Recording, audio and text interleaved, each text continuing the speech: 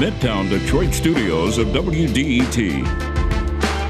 This is Detroit Today.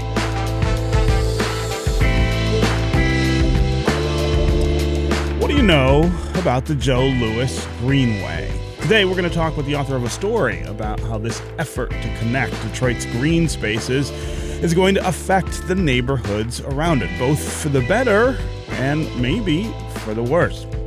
Then we're going to talk with the head of the state's transportation department about how Michigan is trying to address inequalities through its approach to infrastructure. It's all next on Detroit Today, but first the news from NPR.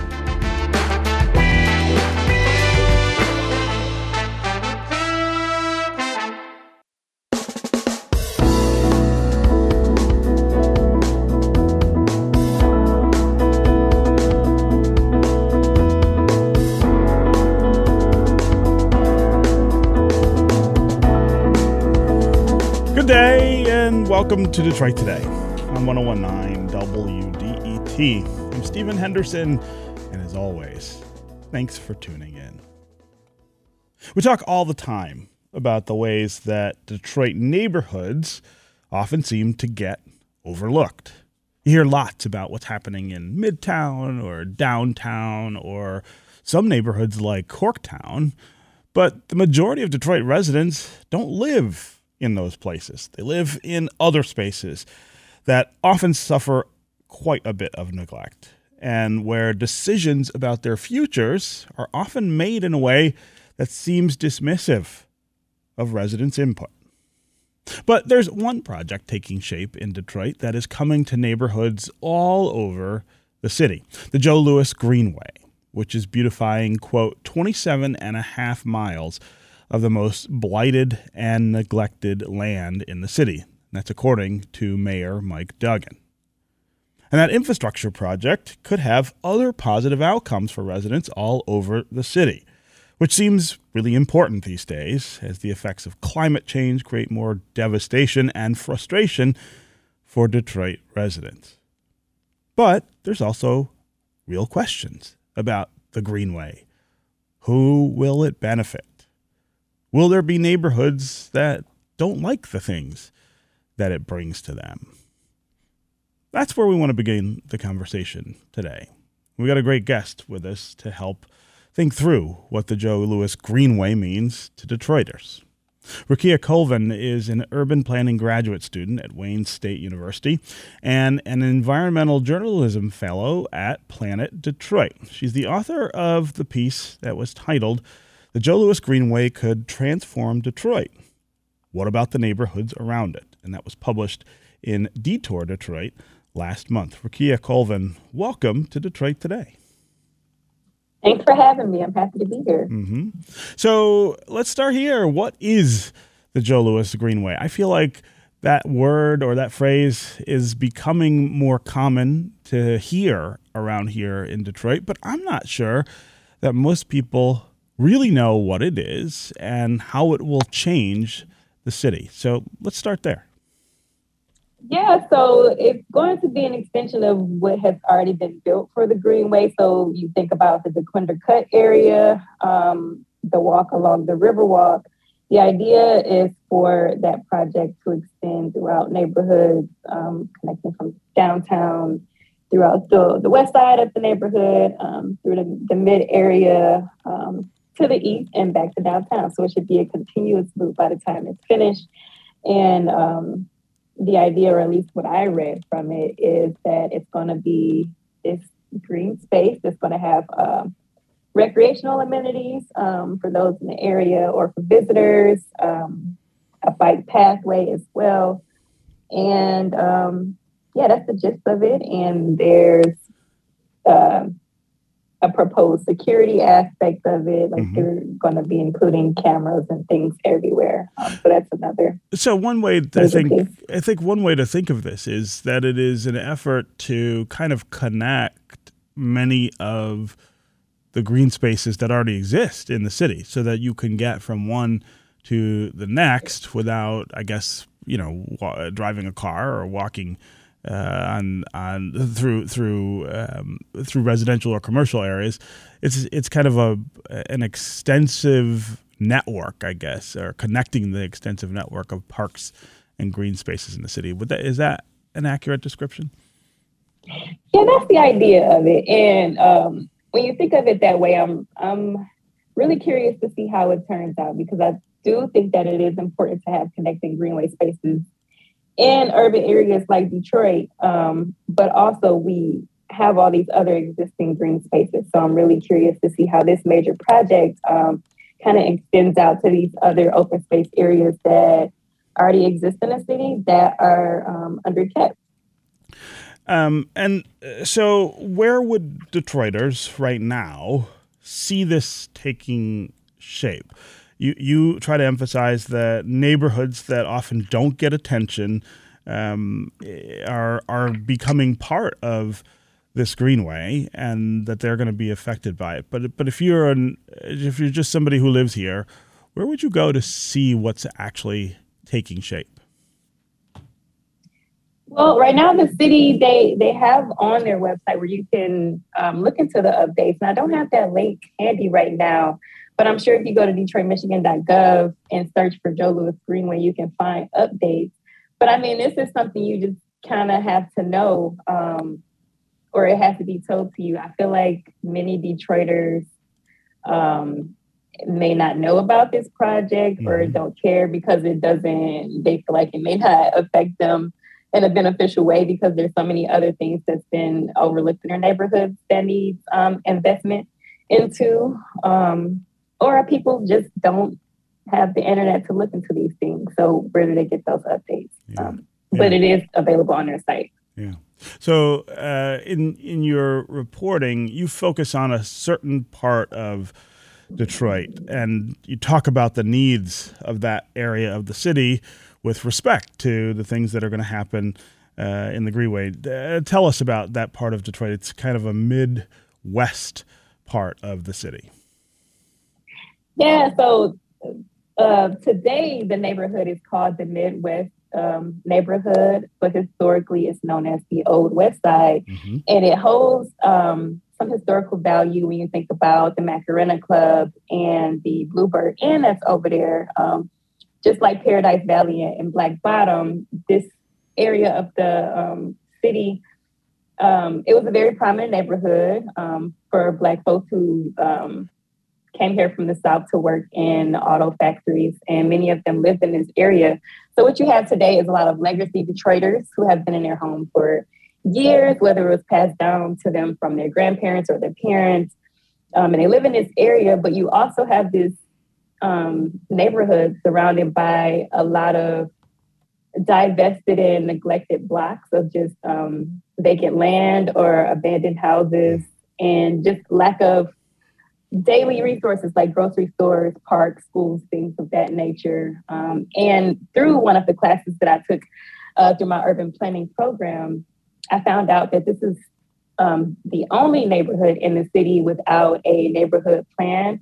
We have the Strategic Neighborhood Fund neighborhoods that are, proposed to be invested in or has already been invested into. But this area of the city is the only one without a neighborhood plan. It still is, but from what I learned through writing the story is that a neighborhood plan for this area is now in the works. So.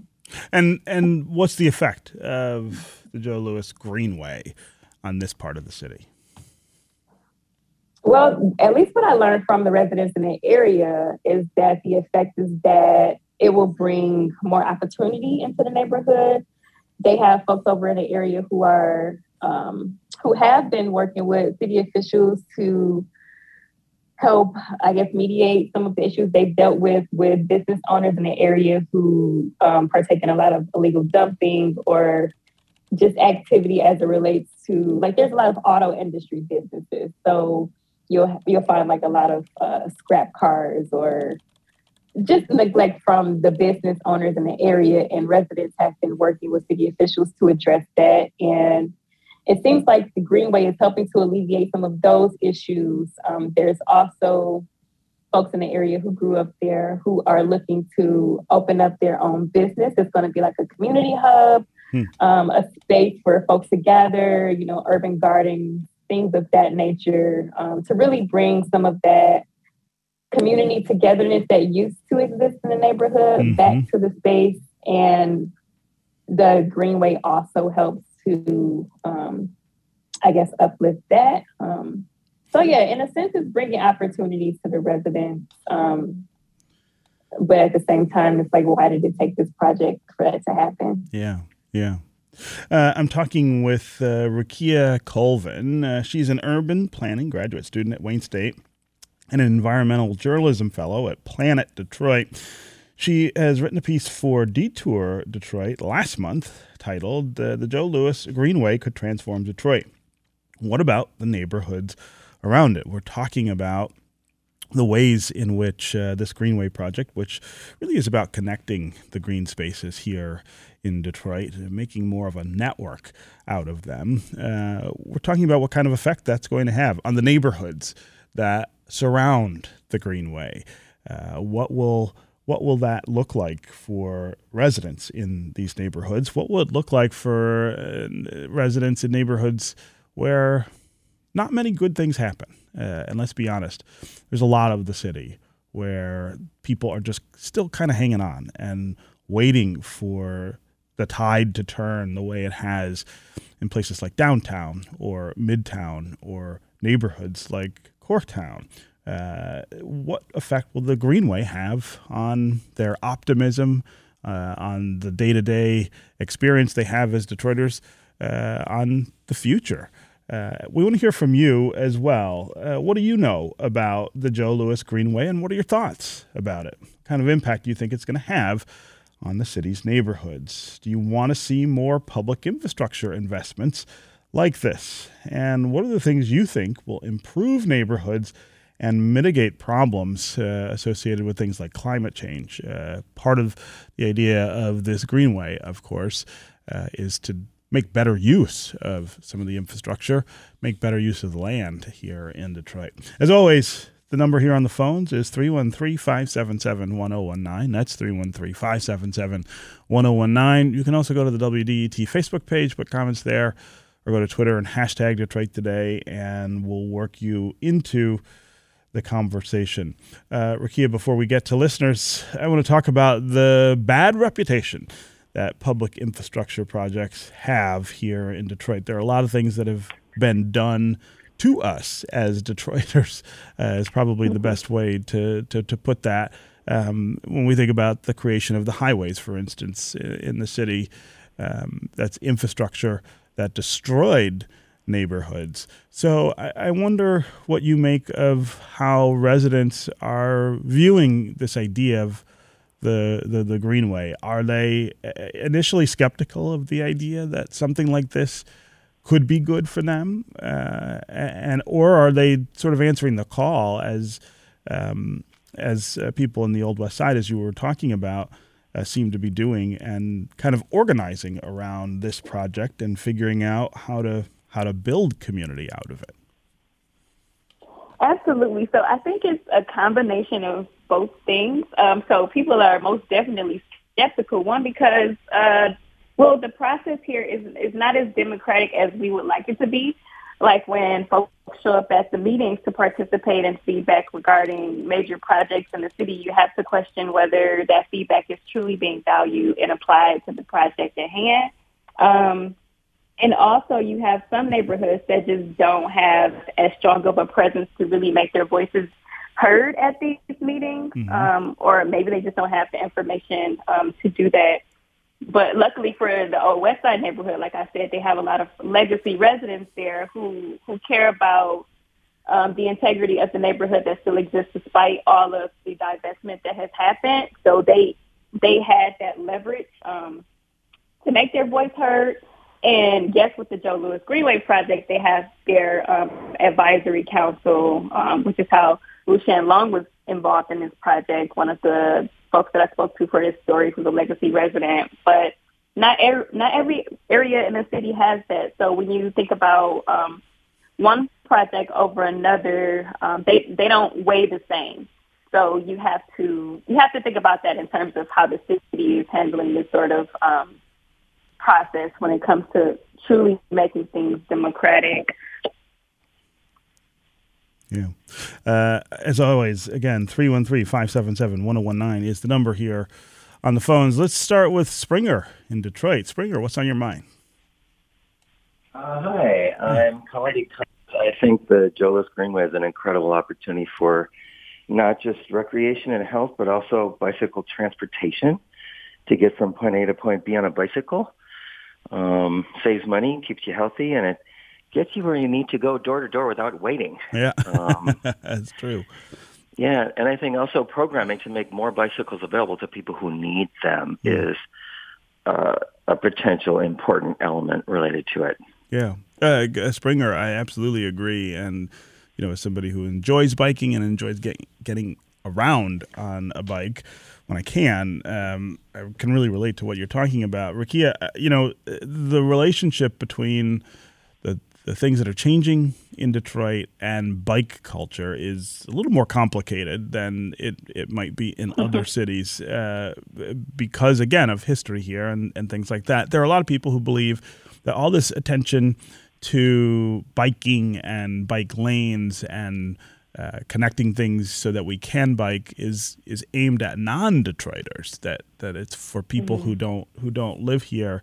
Of course, if you live in the city and in neighborhoods, I also think that there are lots of Detroiters who are really into bikes. I mean, the neighborhood where I am from, over near Livernois and Grand River, is home to one of the largest bike clubs in the city. They're not just out riding together; they're building bikes for kids in the neighborhood, and I mean, it's a really active part of the neighborhood. But talk about how the Greenway is approaching biking and approaching this kind of sensitive subject of whom the bikes are for and the bike lanes are for, and making it clear, or trying to make it clear that this is for Detroiters too.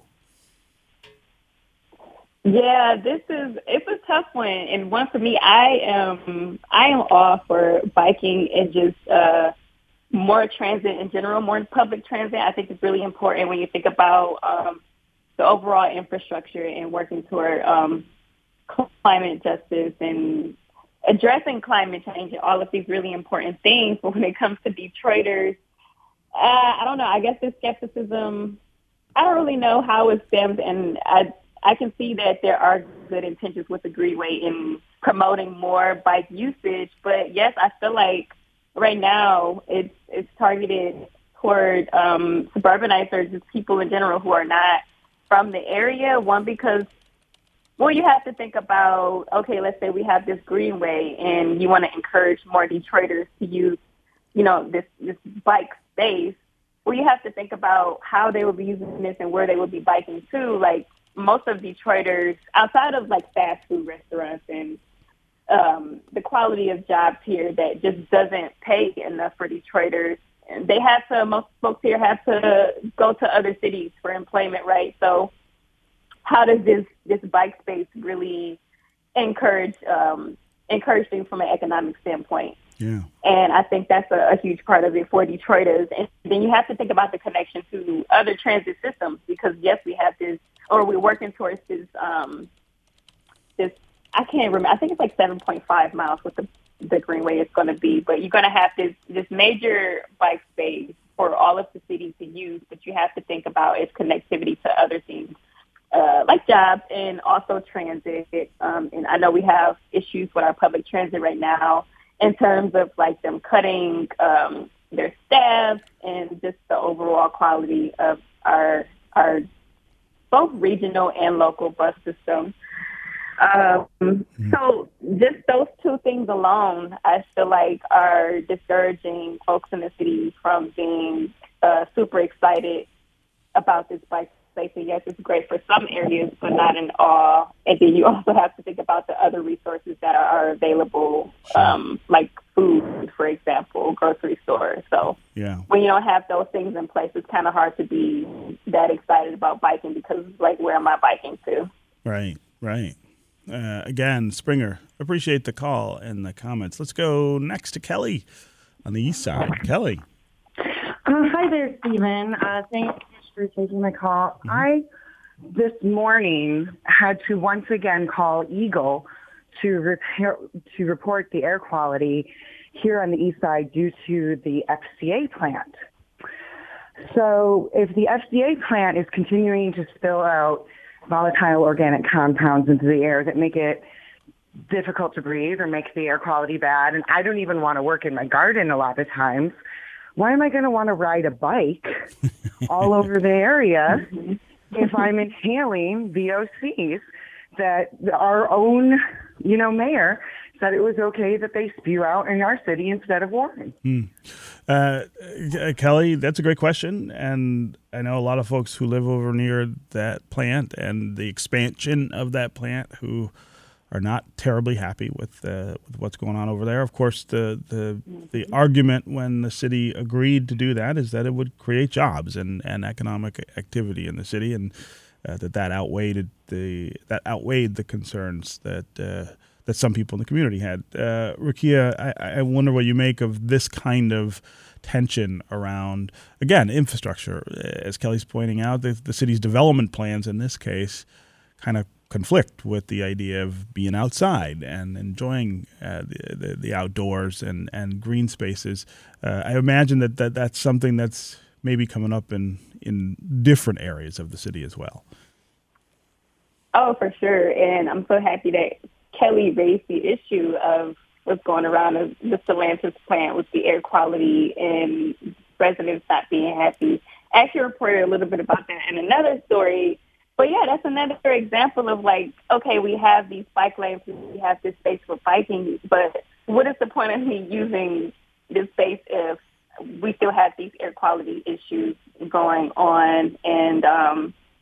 And this is making me think about the comment I made earlier about the need for jobs in the city, but you also have to think about what type of jobs are being offered that, correlates with them encouraging more bike usage and public transit usage. But I think we need to work toward, and I don't have like a more definite example of this, but we need to work toward more sustainable jobs as well. And yes, you have this plant creating more of these jobs, but it's just really sustainable for people if you still have these air quality issues going on and health issues happening. So it's a contradiction there. And it's a little unfair, especially from what I'm seeing and hearing from residents, to throw in people's faces like, oh, we're offering jobs, so that should be good enough. But it's like, well, you're also killing us. So Yeah. Okay, Rukia Colvin, it was really great to have you here to talk about the Joe Louis Greenway and the neighborhoods that'll be affected by it. Thanks so much for joining us on Detroit Today. Thanks for having me. Okay, we're going to take a break, and when we come back, we're going to talk about how Michigan infrastructure projects can mitigate things like inequality. Paul Ajiba, who's director of the Michigan Department of Transportation, will join us, as will John Kramer, president of OHM Advisors. We also want to continue to hear from you on the phones. What role do you think infrastructure and green spaces play in the narrative about inequality? What role do they play in the way that we live and play in neighborhoods here in Detroit and all around the metro area? As always, 313-577-1019 is the number on the phones. You can also go to Facebook and Twitter, put comments there, and we'll work you into the conversation that way. We'll be right back with more Detroit Today.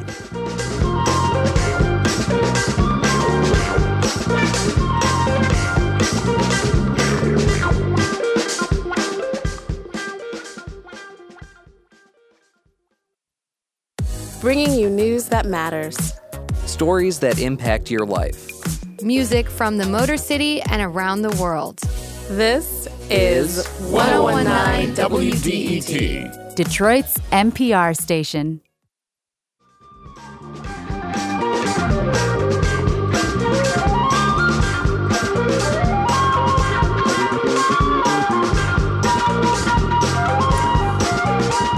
You're listening to Detroit Today on 1019 WDET. I'm Stephen Henderson, and as always, thanks for tuning in. You know, the history of infrastructure projects in the first half of the 20th century, it's often quite dark. Some of those projects, particularly the highways that crisscross the country, they pummeled through black and brown communities without listening at all to input from the people who lived in those neighborhoods. And that history is not just about what was done, but often what wasn't done as well. Poorer communities must constantly put up with things like dirty air, unclean water, inferior public parks, rec facilities, and libraries.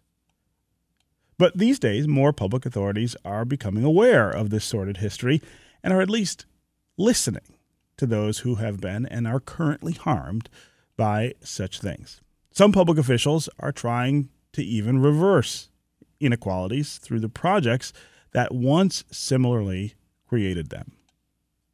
That's where we want to continue the conversation here on Detroit Today. What is the right way to think about infrastructure? What is the way to think about infrastructure that brings about equality, fairness, racial justice? Increasingly, public officials are actually weighing their decisions in that context and making decisions that will push us toward equality instead of pulling us away from it. Paul Ajiba is the director of the Michigan Department of Transportation, and he's somebody who, from the jump, has been talking about the power of infrastructure and decisions about infrastructure to bring about equality. Paul, welcome to Detroit Today. Hi. Good morning, Stephen H. How are you today? Yeah, it's great. It's great to hear your voice. So I want to start with the past before we get to what you're doing now in the present.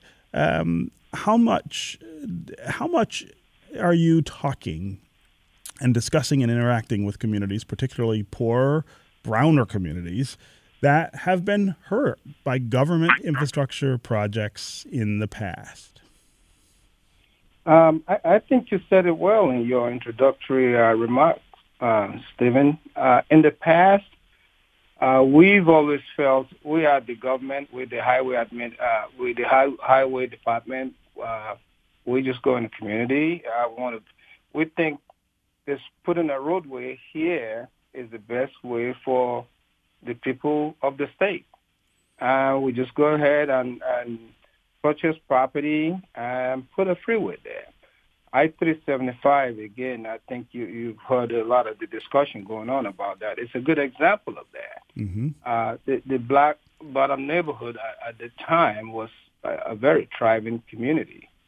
You had a lot of businesses there owned by black folks, where we came in 1959, roughly to 1965. We built I-375 that goes into the city of Detroit, and we displaced a lot of businesses and homes.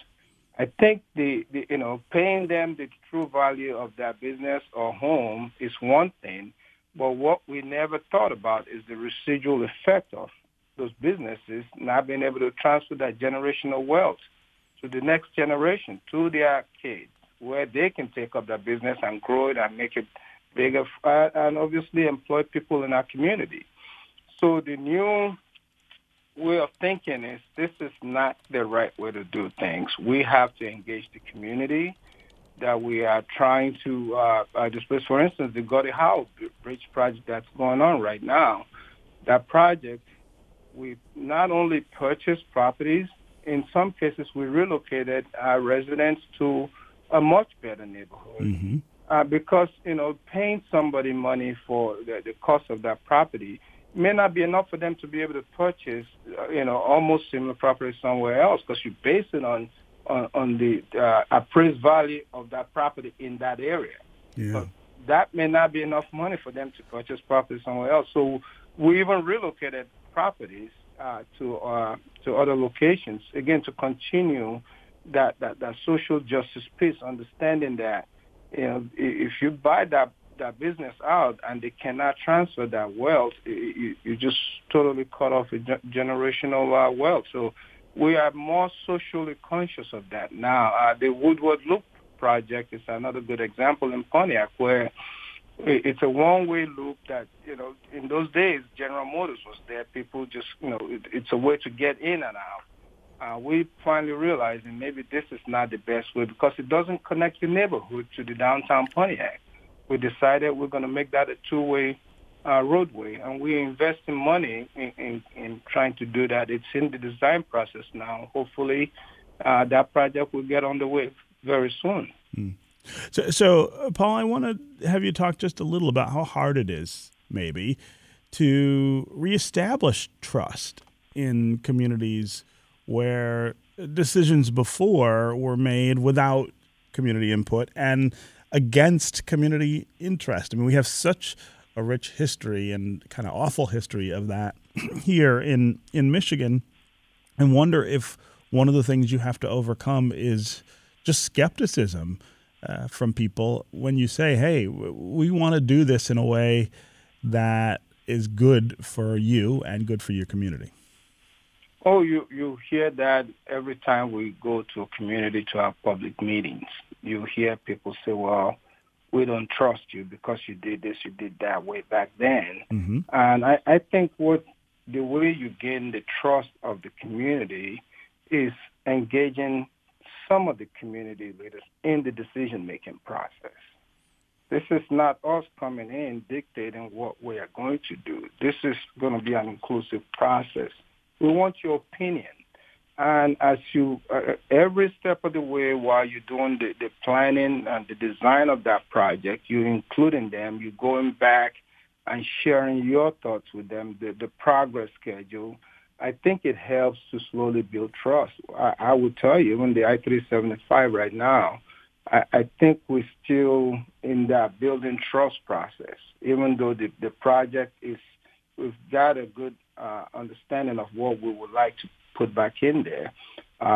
Building that trust process is not going to complete till we finish the project and they actually see that a lot of the things that they recommended is incorporated in the final product that they see out there. It's a building block. Mm-hmm.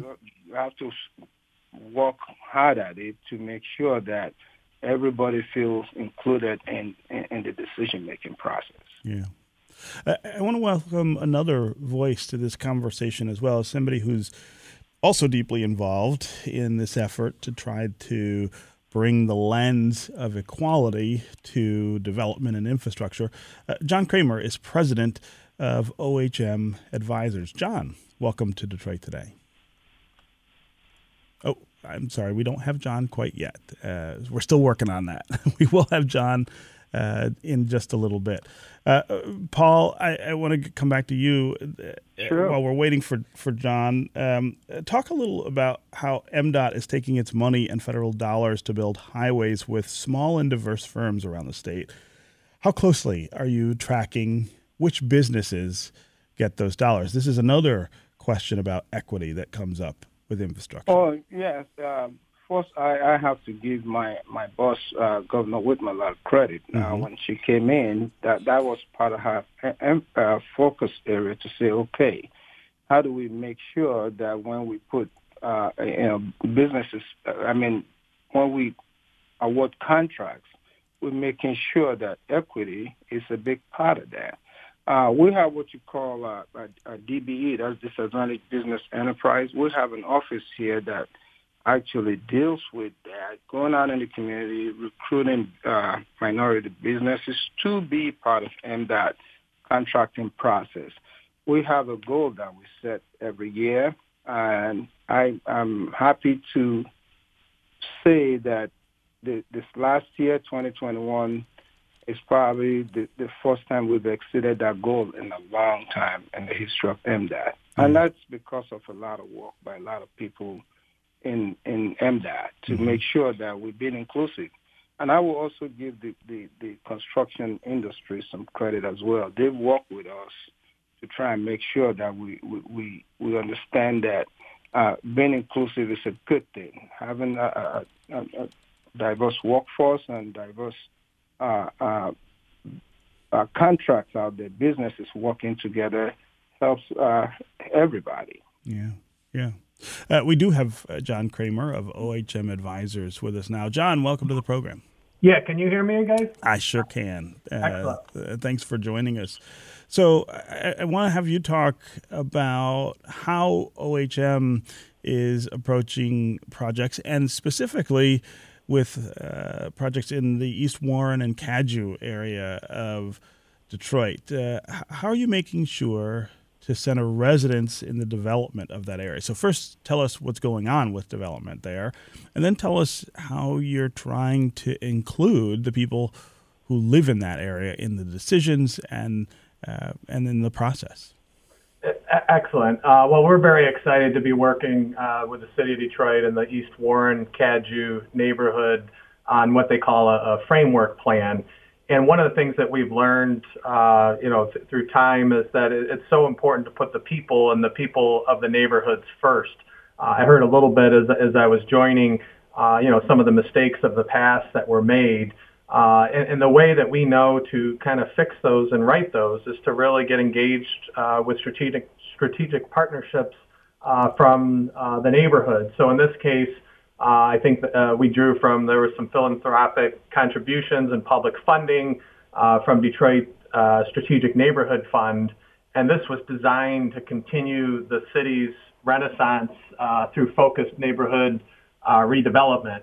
And that initiative kind of aimed to drive economic vitality, enhance the quality of life in targeted neighborhoods through efforts that are centered on the rehabilitation and restoration of vacant housing and the introduction of mixed-use development at opportunity sites, and a pretty big focus on parks and public spaces. But the East Warren Cadieux area, which encompasses the neighborhoods of Morningside and East English Village and Cornerstone Village, it really offers an extensive opportunity for revitalization due to its strong community leadership, as well as the commercial district along East Warren, and existing assets such as the Alger Theater and Baldock Park. And the city, we partnered with the city to help lead the development of a neighborhood framework plan that really outline near-term capital improvement projects as well as financing strategies and policies to bring plan recommendations forward. Yeah.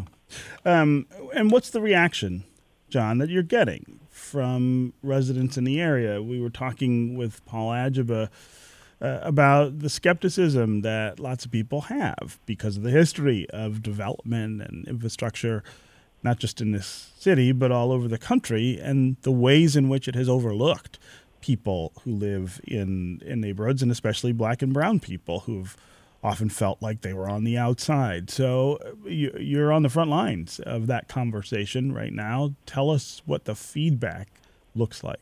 For sure, and you're right on. Although on one hand, people are excited to be heard, which is very important, and they appreciate that their feedback is being listened to. But there's also that issue of trust that goes way back, as you mentioned.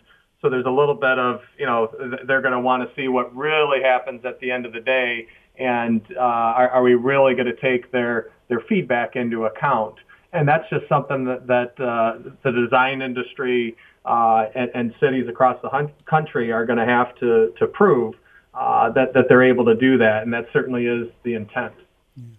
So, John, before we have to break again, I'm really glad you've been able to join us. I wonder if you can talk just a little about what other design firms and developers ought to be keeping in mind, just maybe a short list of things about how to front the things that you guys are fronting in this process, and how to build that trust that people don't have in the process right now in our city. I wonder essentially if you can come up with a tip list for your fellow designers and developers. Sure, I'll try to do that. We consider ourselves the community advancement firm, and our goal is to put people first. And that is just super critical. When you put people first, that's a central component of what we're talking about today, and why it's not only critically important to listen and understand the needs of the communities we serve, but also to value the differences in both perspective and voice, because every infrastructure decision that is made has the potential to have an overlooked community impact, just like we were talking about earlier with Director Ajiba. When you look at what was done back in the 50s and 60s, oftentimes it was about efficiency and moving cars or traffic from point A to B. We're smarter than that now, and we know that you really need to look at that full impact. Where do people want to eat? Do they want to walk to work, bike to work? Where do they socialize? Where do they get their hair cut? All of these types of things, we know to take that into account. And you can get a lot of crucial information from residents and stakeholders, businesses and community leaders in advance of starting a project. So it's really in that upfront planning that's critical. Okay, when we come back, we are going to continue this conversation about infrastructure and equity. I want to thank John Kramer of OHM Advisors for joining us. It was really great to have his voice in this conversation. We're going to keep Paul Ajiba, who's director of the Michigan Department of Transportation, and we want to get to your calls next and your social media comments. Call and tell us how you think infrastructure projects can bring about equity in communities. Do you want better roads, public transportation, parks, or more walking or bike paths? How should those things take shape in your communities, and how much do you think you should be part of the process of discussing those things? I want to hear from you here in the city of Detroit, as well as all over Metro Detroit, as these are the kind of projects that unfold all over our community. As always, the number here on the phones is 313-577-1019. That's 313-577-1019. You can also go to social media and put comments there. We'll be right back with more Detroit Today.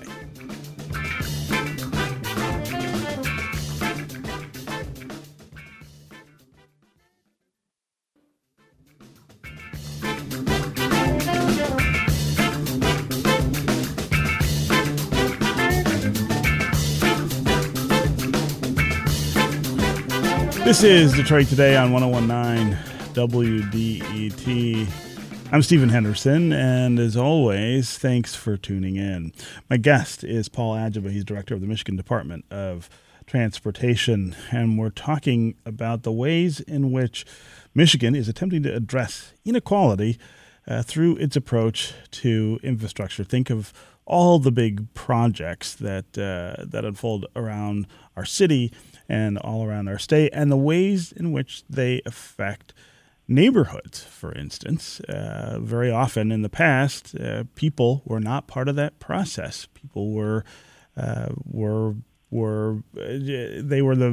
object, or maybe even the victims of the ideas that public officials had about those kinds of things. There's a different approach today, and I want to know from you how you think that should look in your community.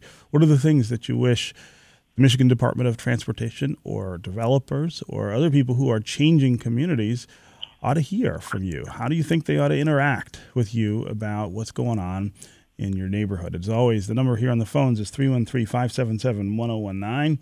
That's 313-577-1019. You can also go to the WDET Facebook page for comments there, or to Twitter and hashtag Detroit Today, and we'll work you into the conversation. I want to read a couple of social media comments. Big Neo says, the biggest problem is access to jobs. Without widespread mass transit, citizens are forced to stay within a certain radius if they don't have a car. Light rail on the old rail lines should become a reality to help citizens get around. Paul, I want us to pause there and give you a chance to react to that. Public transit is a nightmare here in Southeast Michigan. It has been my entire life. That's now more than 50 years. What ways can MDOT and the other parts of state government start to deal with the inequalities that are driven by really poor mass transit. I agree, Stephen. I think that's one of the key areas that we need to focus on and try to improve. I would tell you, finding a way to maybe get the RTA funding back on the ballot will be a good first step. I remember a few years ago, I don't know if you remember the story of the walking man, the guy that gets up at 5 a.m. and walks so many just to get to the first bus to get to work. I think us as a whole region, we missed an opportunity to really address the issue. Mm-hmm. When that story came out, somebody bought him a car, and the story went away. Mm-hmm. That was, to me, taking the easy way out. Yeah, perhaps so many more like him out there in our community that doesn't have access to transportation to get to jobs. So instead of focusing on how do we create that opportunity, we solved that problem, and everybody just kind of went back to their corners. So creating a good transportation system, to me, it has to be inclusive. People think only poor people uses public transit, and that's really not the case. If you make it accessible, believe me, the young generation don't want to drive. They would probably rather get in a bus and go downtown or go wherever they want to go to work. I tell people when I go to D.C. for meetings, I don't get on Uber. I just go across the street, get on that metro, takes me into downtown D.C. But within that period while I'm riding that metro, I can check my emails, return phone calls, and do a lot of other things. To me, not that I couldn't do that in the Uber, but I just wanted to experience how it feels to have a good transit system. Yeah, I mean it's been elusive, as I said, for my entire life here in Michigan. Michael on Twitter says, "It sounds great to work with the people in the community, but how is this accomplished? What method is used to get input from people in the neighborhoods? What process is used to confirm neighborhood input is taken into account?" I think that's a really important question, Paul, because often, even when you do everything that you might think of to try to include people in the conversation about what's happening to them, there's still some dissatisfaction. So what do you do to make sure that, hey, we really did make every effort we could to get input here, and we came up with a decision that is just, even if everybody is not necessarily happy with it? That is true. In most cases, we're not going to satisfy everybody, but at least as long as people walk out of that process knowing that we did consider their opinion, I think most times it goes a long way. I'll give you a good example. We did a gateway project when I was in Metro, the I-75 going into Ambassador Bridge into Canada years ago. That's another freeway that separated the Mexican town years ago. When we were looking at rebuilding that whole project, it was about a $200-something million project. We had an extensive public engagement. One of the recommendations that came out of that public engagement was to put, that big pedestrian, cable bridge pedestrian bridge on Bagley that connects Mexican town to Detroit. That's another one of those great suggestions that came out of those public meetings. A lot of the things we're doing on I-94 right now, it's about a $2 billion investment. We've been having public meetings. I can't even tell you how many we've had up to date. When I was in Metro, I used to attend those. So we get an input. There's some great suggestions out there, and there might be some that we just could not accommodate because of environmental reasons or whatever the regulation is. But at least people feel better knowing that they were heard. And we do give them feedback as to why we cannot incorporate their ideas into the final product. Yeah. Okay, Paul Agiba, it's always really great to have this conversation with you. Before I let you go, I've only got about a minute and a half left, but I do want to give you a chance to talk about this I-375 issue, the idea to essentially pave that over and bring back a neighborhood to that space. Where are we with all of that, and is that really going to happen? Yes, it goes back to the trust issue. People, they engage in the process, but you have to continue to build that trust until the project is completed. Yes, that project is going to happen. We are going all the way from Atwater, which is obviously, Atwater is by the river. Mm-hmm. And we're going to take out that Jefferson Avenue Bridge. We're going to take out Mac and a whole lot of those bridges along that way and make it a boulevard all the way to I-75. We are in the environmental review and approval process right now. The document is being submitted to the Federal Highway Administration. We're hoping by the end of this month or next month we'll get an approval from the feds. After that, then we'll get into the full design process. I think that the city has done a great job engaging us and the community, and quite frankly, helping us be the intermediary. I think that the mayor's, again, it starts with leadership. The governor and the mayor is very interested in this project, and we're doing everything we can to launch the project. Yeah. Okay, well, we look forward to seeing how that all unfolds. Again, Paul Agiba, thanks very much for being with us on Detroit Today. Thank you, Stephen H. Thanks for having me. Mm-hmm. Have a good day. You too. Bye. That's going to do it for us today. Come back tomorrow when we're going to talk about how suburban school districts are dealing with the latest iteration of the COVID pandemic. This is 101.9 WDET-FM, Detroit's NPR station, your connection to news, music, and conversation. We'll talk again tomorrow.